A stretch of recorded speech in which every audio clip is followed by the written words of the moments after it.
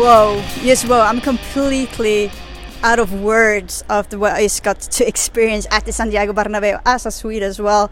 Watching Alexander Isak be the big star for Real Sociedad. He left the pitch, it was 4-1. He had been behind all of the goals. And after the first half, we were talking about in the press box about like, Isak should have scored. How can he not have scored? He missed the chances. He has to take those chances. Comes out in the second half, scores. Offside. But he just keeps on scoring. And he gets 2 goals. He is behind Odegaard's first goal.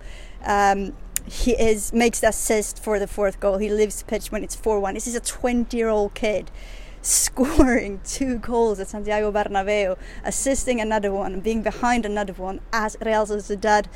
Well, he was a bit nervous on the bench. He told me afterwards, seeing how Real Sociedad almost lost that lead, but match ended. Real Sociedad won 3-1.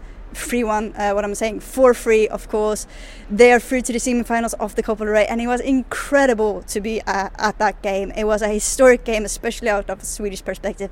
And after the game, I got the privilege to talk to the man himself, Alexander Isak. So let's have a listen to what he had to say after the match.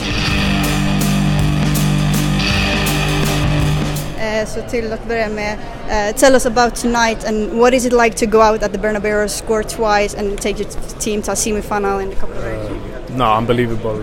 Great game, great support from our fans who traveled a long way.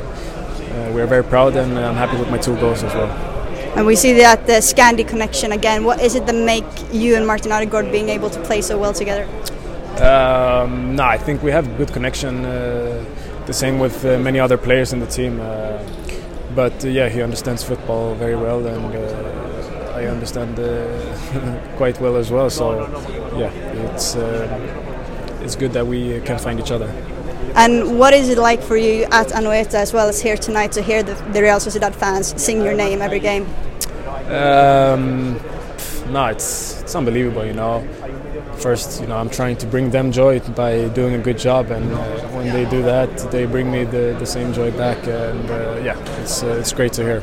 And one last question, you have the Basque Derby coming up this Sunday. Have the other players told you more about what the derby is like and what are your expectations? No, I know already. I know it's the most important game for the fans and for the club. I already was a part of the last derby that we lost, so we have to do better this time and we have to be ready at Sunday.